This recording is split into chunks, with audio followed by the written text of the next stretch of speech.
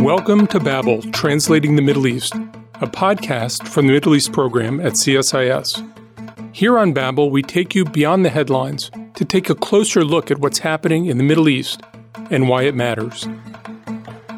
This week on Babel, John speaks with Olivia Lazard about climate change and climate adaptation in the Middle East. To translate some of what's happening in the Middle East, this is Babel.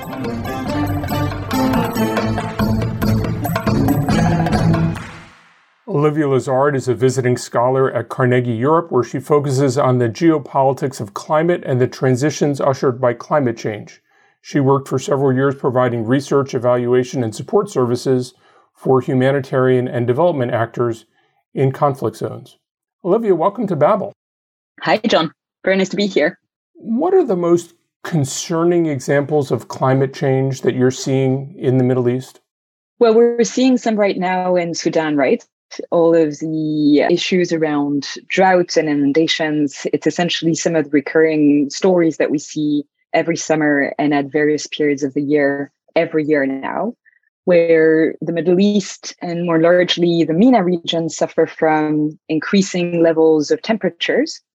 Even if we were to manage to stay at a 1.5 degrees Celsius increase, the Middle East and the North African regions would still experience essentially substantial rise in temperatures, which would mean more drought, more issues around access to water, qualitative water.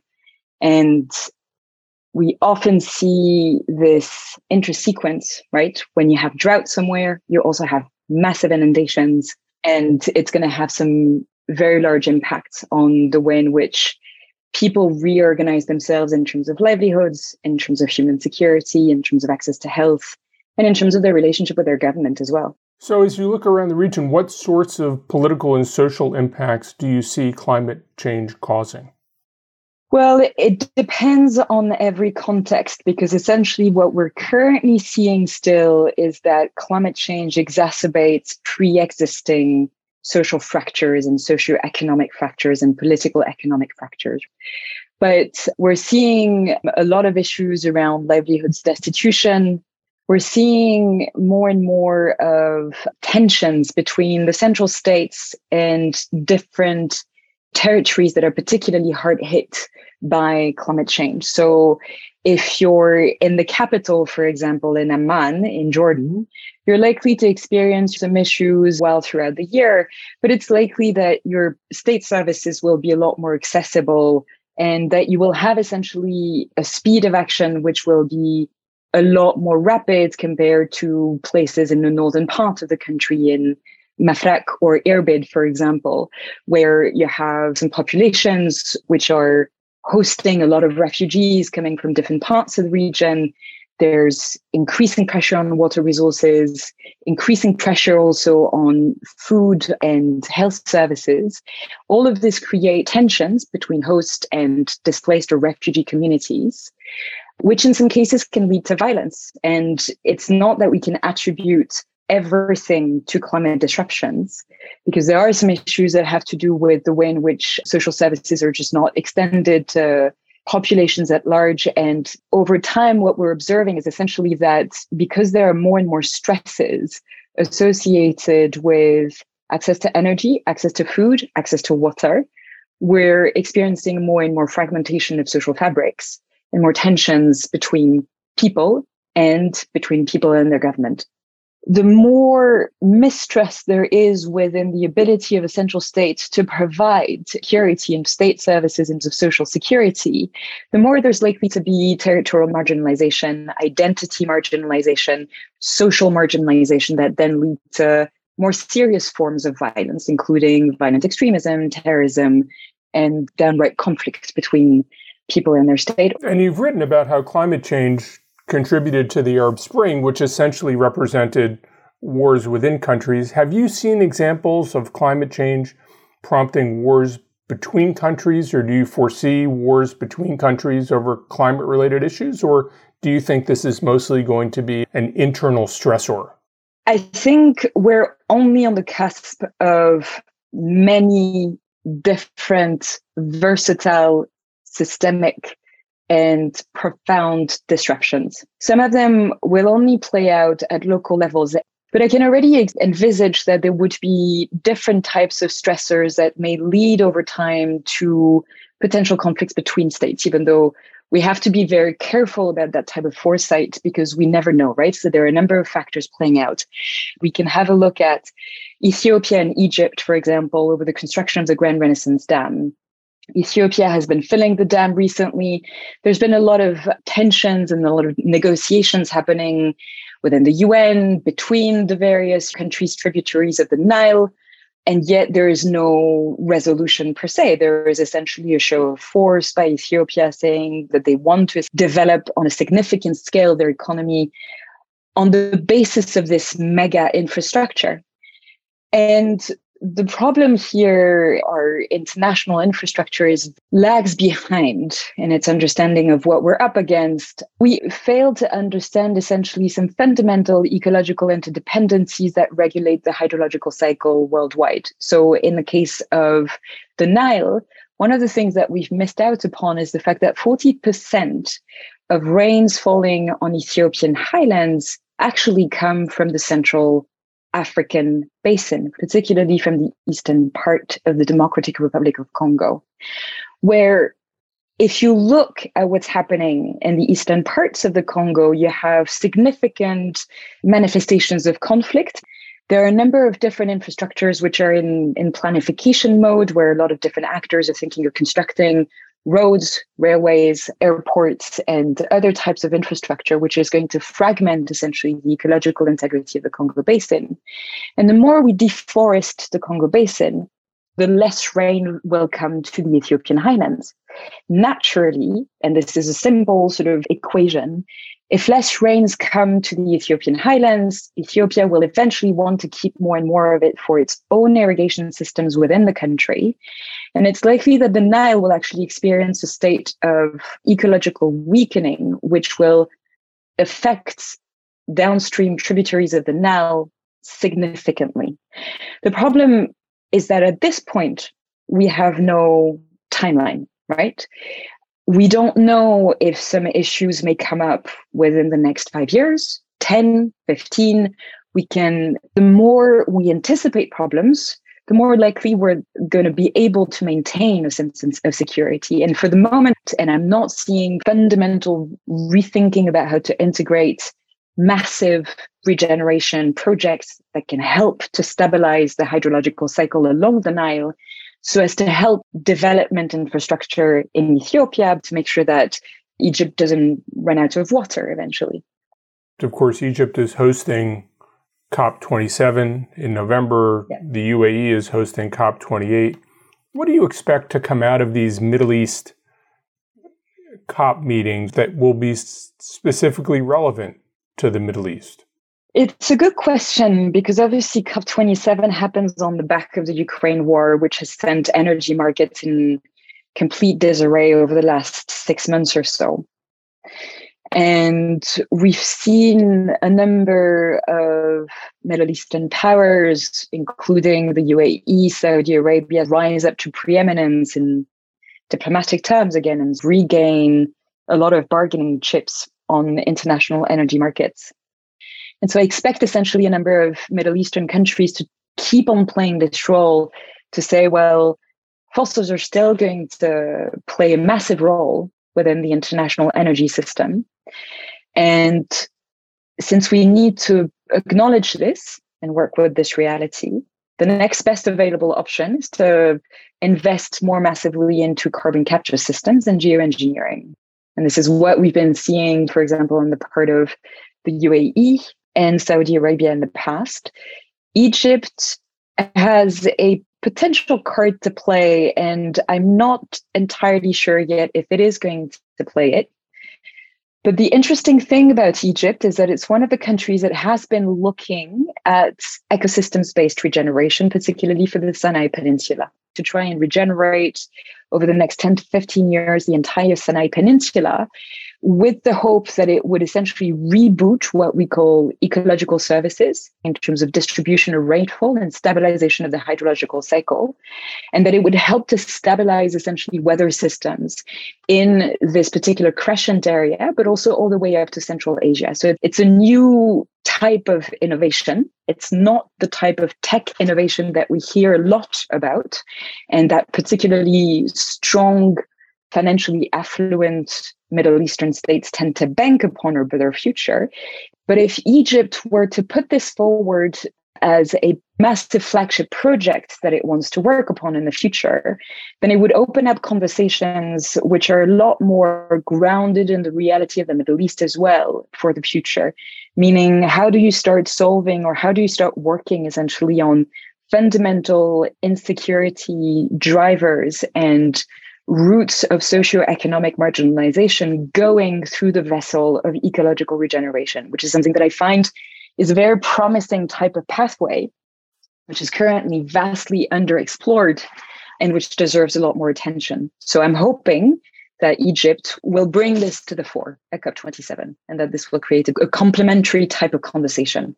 And Egypt, of course, has been investing a lot in solar. It's been investing a lot in wind. Do you think that those sorts of investments are enough to move the needle, or is Egypt still committed to a carbon-based energy production system? What we're seeing across the board in the world is essentially that there is a stacking up of different energy sources because there are more and more requests for energy on the whole. So even if there are more and more increases in solar, wind, potentially in hydrogen in some places, it doesn't mean that fossils are yet going down in terms of production and in terms of consumption. In the case of Egypt, it's not, a country that I know well in terms of its energy infrastructure mapping. But I can imagine that there are some places which are very well connected from an energy perspective and some which are not. And this is something that essentially we need to keep on watching in the future of the things where the buck will stop in terms of decarbonization, is how well we plan an inclusive energy grid, one which is able to service different peoples, different regions, and different communities across territories, and how we organize supply chains to essentially create a grid which is going to be strong enough. Now, there is also another thing which I find is an interesting sort of potential structural factor at play, which is that, as we all know, the European Union has needed to review its decarbonization process as a result of the war in Ukraine. And in May, it published its international strategy for the Repower EU. Parts of the international strategy now has a very strong focus on what we call the EU's neighborhood, particularly North Africa.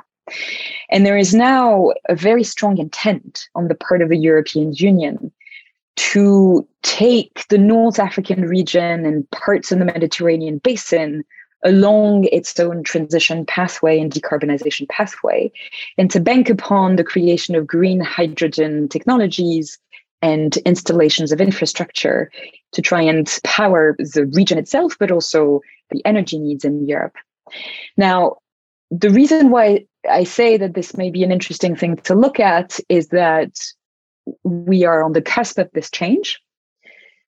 And rather than focus on the part which is a good news, essentially a sort of co-investment of Europe with North African and partly Middle Eastern countries into the energy transition, once again, we need to sort of disaggregate factors in details, and we need to ensure that as we start this process, particularly in the European Union, there is a very strong attention paid to how the political economy of energy creation, of decarbonized energy systems, plays out in each and every country, right? Because we don't want to fall back into a system where by pumping a lot of money in North African and Middle Eastern countries, we actually strengthen political economies, which strengthen elite at the expense of a larger social good and a larger stabilization of security conditions in those countries. We need to essentially sort of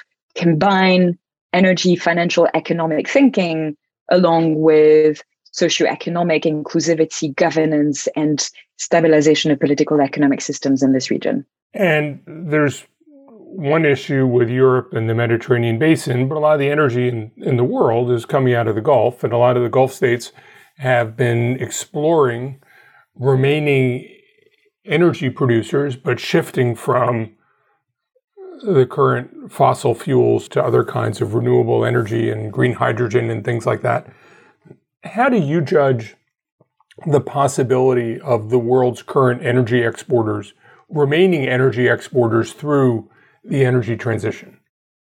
It's a very good question. The part that concerns me most about Gulf countries is their penchant for carbon capture systems at the moment, and therefore banking on a prolonged ability to pump fossil fuels into the atmosphere, because this is where the financial flows come from at the moment.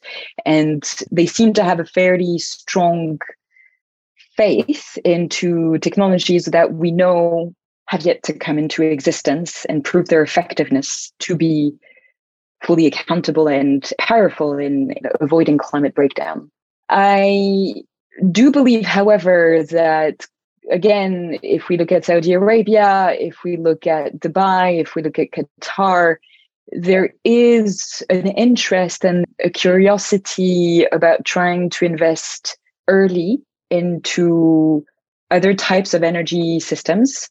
The thing that will essentially make or break the ability of these countries to provide energy is the type of supply chains that they rely upon. One of the things that we know is that in the case of the MENA region, we have very, very few known deposits for the critical minerals that we need in order to create the green techs that we need, solar panels with turbines, batteries, et cetera. For now, a lot of these supply chains are concentrated at extraction and processing level in China mostly and in Asia. And depending essentially on the reliability of supply chains going forward, then we will be able to judge how qualitatively and effectively Gulf countries will be able to essentially deploy renewable systems in their own territories and therefore deploy renewable energy systems strong enough to keep on providing the energy to other parts of the world, which are still going to be more concentrated from a geographical perspective, right? We're not going to talk about a transition where Saudi Arabia will be able to export electricity to the US, for example. And this is the interesting thing as well about, this change of energy system. We have to look at grid integration and how it may foster essentially different types of conversation between neighbors that at times may have tensions with one another. So there are lots of things that will determine the future and quality of energy creation and provision from the Gulf to radiating regions. And I'm not entirely sure that I can pronounce myself just yet on how well it's going to play out. Do you think there are any Middle Eastern countries that are doing particularly well, either pursuing decarbonization or preparing for climate change? No. No is my short answer. If I extend to the MENA region, then I would say that the one country which seems to be a bit more forward-thinking would be Morocco, even though technically Middle Eastern and North African countries tend to keep on understanding the climate crisis mostly as a carbon problem. If I look at the case of Morocco, for example, they retain a lot of extractive industries, including phosphorus, which break other types of ecological interdependencies, which keep on breaking also the hydrological cycle and things like this. It's not just the MENA region or Middle Eastern countries that are underplaying the threats that we're facing. I think that we collectively as an international community are not fully understanding the type of ecological disruptions that are coming our way and how much actually the energy transition should be used to change business as usual and to rethink territorial governance, administration, political economic distribution, inclusivity, governance systems, et cetera, et cetera. So to me, this is not just a matter of accelerating as fast as possible towards decarbonization. It's a matter of doing that, but also very much sort of, rethinking, okay, so since we're going to be one of the most affected regions when it comes to climate disruptions, particularly this interplay between drought, fires, and inundations, are we investing into the right type of climate adaptation? Knowing that there is a huge question mark as to what fundamentally climate adaptation looks like. It's not just about elevating bridges, for example, when you have inundations. It's not just about better insulating buildings. It's not just about switching from air conditioning to a different type of territories are going to change. The whole thing about climate change is that it's undermining the way in which natural resources have been distributed and located for hundreds of years across the biosphere, right? And if we don't manage to integrate essentially this notion of how will landscapes behave, how can we help them to become more resilient, how can we change our economies as well to try and sort of make sure that we're not heightening our vulnerability, then we're not having the right type of conversation at all in terms of preparing for the very near future, if not the downright present. So, in your mind, what role do Western governments have prodding Middle Eastern governments in particular to behave differently? And what should the most important areas of emphasis be as the US and Europe and parts of Northeast Asia try to move Middle Eastern governments in a different direction? The first responsibility of the parts of the world that you've just mentioned is to accelerate us cohesively, comprehensively, systemically towards their own transition first. And this is not something that we're fully seeing yet, but it's still not enough. We're still not doing enough in Europe either. And there's still a lot of things that need to happen, not just on the energy side, but on the food side. In the case of the Middle Eastern and, again, North African region as well, which I understand as being an extended bioregion of its own, I think that there is a lot of discussions that European powers and the European Union can have with this region of the world, starting with how do we recomplexify food production systems. When I say recomplexify, it sounds like a very fancy word, but what it means is actually very simple. Our global food system is organized around monocultures. Monocultures tend to provide reliable crops, and it helps in terms of international market mechanisms because there are specific type of staples that provide a sense of financial basis and monetary basis for world markets. The problem with monocultures is that, one, they're extremely climate vulnerable and they create drought. Drought is not just the result of climate change. Drought leads to climate change because it actually impoverishes soils, releases carbon into the atmosphere, decreases the ability of soil to retain water, and therefore to retain soil biodiversity, which is essential to the nutritional component of our food system. The more we try to shift away from monocultures and therefore regain essentially an understanding, a knowledge, and a capacity to recover indigenous seeds in different regions of the world, to cultivate them, and to move towards much more diverse agricultural systems, not just in terms of crops, but therefore in terms of economic systems, the more we're likely to essentially increase the ability of ecologically depleted countries such as North African and Middle Eastern ones to weather climate disruptions coming their way, to bring back water on their lands, and to bring back a sense of resilience, which is associated to food stability. And even though I know that this is a very complex endeavor, it actually remains one of the lowest hanging fruits in the fight against climate change, even more so than energy. And I think I will always remember at COP26, I heard the sentence that stuck with me from this high-ranking official from the World Bank. He said, for the change and transformation of our energy systems, we have a North Star, right? We know that we need to decarbonize and to bring more renewable sources of energy into our energy mix. But for food systems, we don't have this North Star. There are many ways in which we can move towards regenerative food systems, and that it can help essentially in the process of bringing more stability, more resilience in the age of climate disruptions, and how from there, it's almost a simple kind of thinking, even though it's a complex process. But if you rethink food systems, You have to rethink the relationship between capital and rural hinterlands, or urban and rural hinterlands. You have to rethink the notion of mobility. You have to rethink the relationship and socioeconomic inclusiveness of governance. And you have to rethink essentially the way in which people value their own cultures.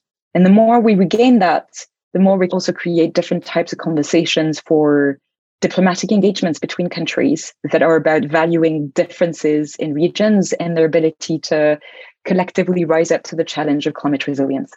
Olivia Lazard, thank you very much for joining us on Babel. Thank you so much, John. Thanks. Next, John, Natasha, and I continue the conversation about what this all means for the Middle East. During the interview, Olivia Lazard talked about how we need to be thinking more broadly and holistically about the climate and the difficult policy decisions in transition that is going to come along with that kind of rethinking. How do you think a policymaker in Washington, D.C. is going to respond to that kind of argument? Maybe the first question is, how do you make the politics of that kind of change work? And one of the things we saw in the United States from what was called the Inflation Reduction Act, but actually had a lot of the Biden administration's climate policy in it, was building a political coalition to get these kinds of changes, getting the acquiescence or agreement, let alone enthusiastic embrace, by a whole set of stakeholders who have an interest in the system precisely the way it operates now, is really hard. And it seems to me that it's great to have that sort of goal, but boiling it down to an actionable, implementable policy is a whole different set of tasks. And I think a lot of that change is going to be a lot slower than it needs to be, given for those kinds of changes, given how ambitious the targets are to reduce carbon emissions and given how many different processes are involved in producing carbon emissions. Yeah, I mean, I think taking a little bit of a step back, though, I mean, there is the issue of climate change. There was a recent IMF report that showed that the Middle East has been heating up twice as fast as the global average. Most of the most water-stressed countries in the world are in, the Middle East and North Africa. But this is, as Olivia Lazard was pointing out, climate change is man-made crises. Unsustainable resource management for decades has put this vicious cycle into overdrive. So I think what Olivia was pointing out is that, for example, in Iraq, where you have the abandonment of agricultural farms, this leaves the land barren and unplanted, which puts desertification of the Bosphorus region in the south in overdrive. And that in turn contributes to climate change and an increase in temperatures. What Olivia is saying, and she's quite right to say it, is that there needs to be a much more holistic approach to this vicious cycle. Is climate change mitigation necessary in terms of driving down the importance of fossil fuels? Yes, but we're at the point in the Middle East where adaptation and environmental regeneration are absolutely vitally essential. I think in the case of DC, at least, this is just not necessarily a priority the way it should be. And I think part of that is because it's really, really hard when you have a region that's in turmoil. But it's also because we continue to treat the symptoms of these deeper root causes of turmoil and instability in the region rather than getting to the bottom of some of these issues when it comes to just providing basic services. But a lot of the basic services problem is a population issue. Right? Egypt has one set of issues when it has 30 million people, another set of issues when it has 100 million people. Egypt has one set of issues when the farmland is being farmed, and another set of issues when the farmland is used to build housing settlements in the Delta and around Cairo. It seems to me that one of the things she was talking about is getting away from monocrop agriculture and all those sorts of things, which is a great idea, but extraordinarily hard to implement in practice. And as you rightly point out, the Middle East has a lot of really profound problems and is suffering from climate change more than most regions of the world. And yet, most of the solution set within our lifetimes is going to have to come not from a change in agricultural practices to reduce carbon emissions, but rather from adaptation strategies to deal with the fact that the farm belt around Cairo that used to keep dust out of the city and everything else is now housing. And that's true throughout the region. I think that it's one thing to have a region that is largely agricultural, but the economies of the region are not driven by agricultural production, and a diminishing part of the labor force is involved in agriculture. And I think that means that we're dealing with a different solution set in the region than we might have been dealing with 70 years ago before anybody was thinking about climate. Right. In a lot of these countries, the GDP percentage of agriculture is very low, right? 6% or lower. But the percentage of the labor force that contributes to agriculture is something like a fourth. And in countries like Jordan, where you're facing something like 50% youth unemployment, and you're trying to bring down a bloated public sector, thinking about how you're going to absorb this population, as John rightly points out, is a really, really challenging endeavor for the next decade or even the next just few years. And realistically, Jordan still imports agricultural labor despite all of the employment statistics you cite, which are accurate. But the idea that agriculture is going to be what absorbs these large numbers of young people looking for jobs, I think that's not going to happen either. So we have to find a solution set which is partly about how people farm and partly about different kinds of crops that can deal with increased salinity, diminished water, all those kinds of things. Find ways to recycle water and use gray water in agriculture. I mean, it's going to be a large solution set, but it does seem to me that thinking about profoundly changing the way we do industrial agriculture and moving it toward small-scale farming with lots of crop rotation, all those things, while that's desirable, it's going to be hard to implement in a Middle East context in the near term. And the solution set, as I say, is going to have to come from a whole set of small things that try to contribute toward moving the larger whole in a better direction. You both just laid out the difficult path that Middle East countries have when they try to combat climate change and how they're going to need to adapt. How do you think that Middle Eastern states are thinking about this in the short term with all of the problems that they're already facing? This seems like a longer term problem, but they have some short term problems as well. I think it's difficult when you're dealing with very fragile political system. I mean, you have a lot of diversity in terms of wealth in the region, for one. But if we're looking at a place like Lebanon, Iraq, or Jordan, varying levels of stability, but all facing these very existential problems, I think the issue is that, again, they're dealing with very immediate security and instability issues. And Western governments and the international community tends to try, if they're going to deal with anything at this point, they're dealing with those very immediate concerns. And the notion of having to sort of undermine what these economies are based on, which would be very necessary in order to really tackle these issues, is a seemingly overwhelming endeavor. I mean, just from the perspective of Jordan and water, which is obviously a very big consideration for Jordan as one of the most water-stressed countries in the world. You know, they've done this job of trying to tackle illegal water extraction and things like that. But at the end of the day, you still have sort of high import taxes on water-intensive crops, for example, right? And so that is a policy that is creating more water stress for Jordan. So no matter how much they try to tackle sort of the corruption at the lower level, it's going to be very difficult for them to maintain sort of political support and the very fragile balance that they have in Jordan when they start going after the big fish and the people that have been sort of the core supporters of the monarchy. And I think you see sort of elements of that throughout the region, where you have vested interests in Iraq and vested interests in Lebanon, and no one really wants to step on their toes to move real reform, I think, forward.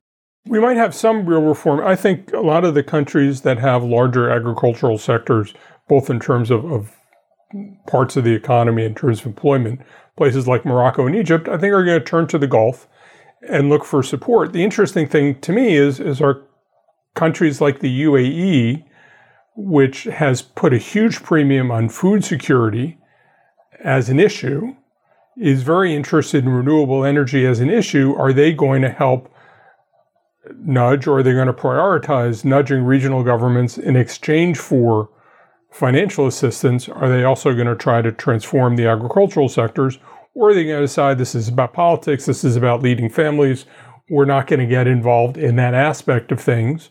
They'll shell out money until such time as the economic environment doesn't lead them to feel they can continue to shell out the money, or that it's not a good investment.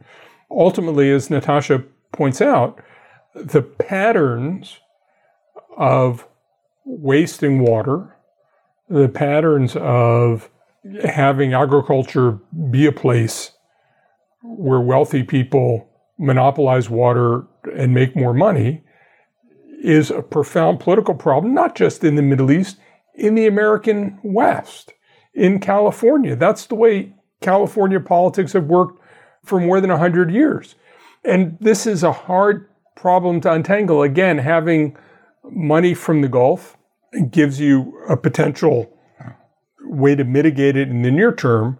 Ultimately, the problem has to be economic and agricultural and political. And to me, the interesting question is, will the major aid donors, and I think the Gulf is going to be a more significant aid donor than the United States over the next 20 years in the Middle East, will these major aid donors in the Gulf decide that there's an imperative to help transform the way agriculture works in these countries, or not? Right, because I think as of now, and we talked about this a bit in our report, Sustainable States, that the temptation, because there isn't this sort of government-led, there is a bit of government-led reform. I shouldn't say that there isn't, but this sort of holistic, more comprehensive approach that Olivier Lazard is talking about, there's a temptation to look at the grassroots level and sort of entrepreneurial projects in some of these countries like Lebanon or Jordan or even Iraq. And that has its limitations. You know, there are donors like GIZ and AFD. So these are the sort of the USAIDs of France and Germany that have done really phenomenal work in the region over the years. But it is typically at a sort of a lower level. And that gets you sort of so far, but then you need to reach the point of sort of policy implementation and regulation to really get things, I think, moving. And I really do hope Gulf countries are able to provide some of the really necessary resources to make that happen over the years. Yeah, and Natasha, I'm glad that you brought up Sustainable States, because that report kind of talked about how you might build more trust in government and trust among the population through the provision of sustainable services like water, electricity, and waste management. And Olivier Lazard was talking about this kind of breaking almost the social contract, the way it's been thought of in the Middle East, these large changes we might make to governance. So I was wondering if there are any things that you took away from the research for Sustainable States that might show how that might be done a little bit more concretely. To me, one of the interesting pieces about renewables, especially when it comes to electricity, is you shift the financial structure and require greater capital investment and much lower maintenance costs. So you can find somebody to pay for the capital investment up front. Your ongoing maintenance costs, your ongoing costs of electricity provision can really go down. Other ways in which we also profiled a water purification project in Jordan, which also had a capital investment cost up front and then diminished operating costs down the line. Can Middle Eastern states use this moment when the Gulf is relatively flush, when governments are interested in preserving stability in the Middle East, to make the capital investments now that give you much more sustainable public services going forward? I don't think the governments have made the case yet, but we have COP27 being hosted in Egypt in November. We have COP28 being hosted in the UAE. Both are about renewable energy. Egypt is very serious about both solar and wind.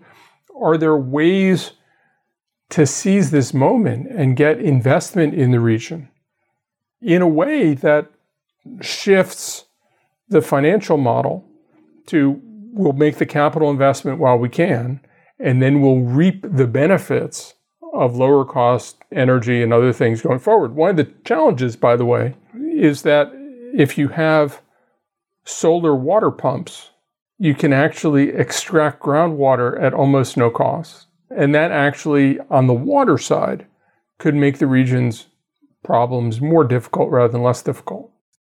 Well, John and Natasha, thank you for joining me. Thank you, Caleb. Thanks for listening to Babel. If you enjoyed this episode, please subscribe to the podcast on iTunes or Spotify or wherever you listen to podcasts.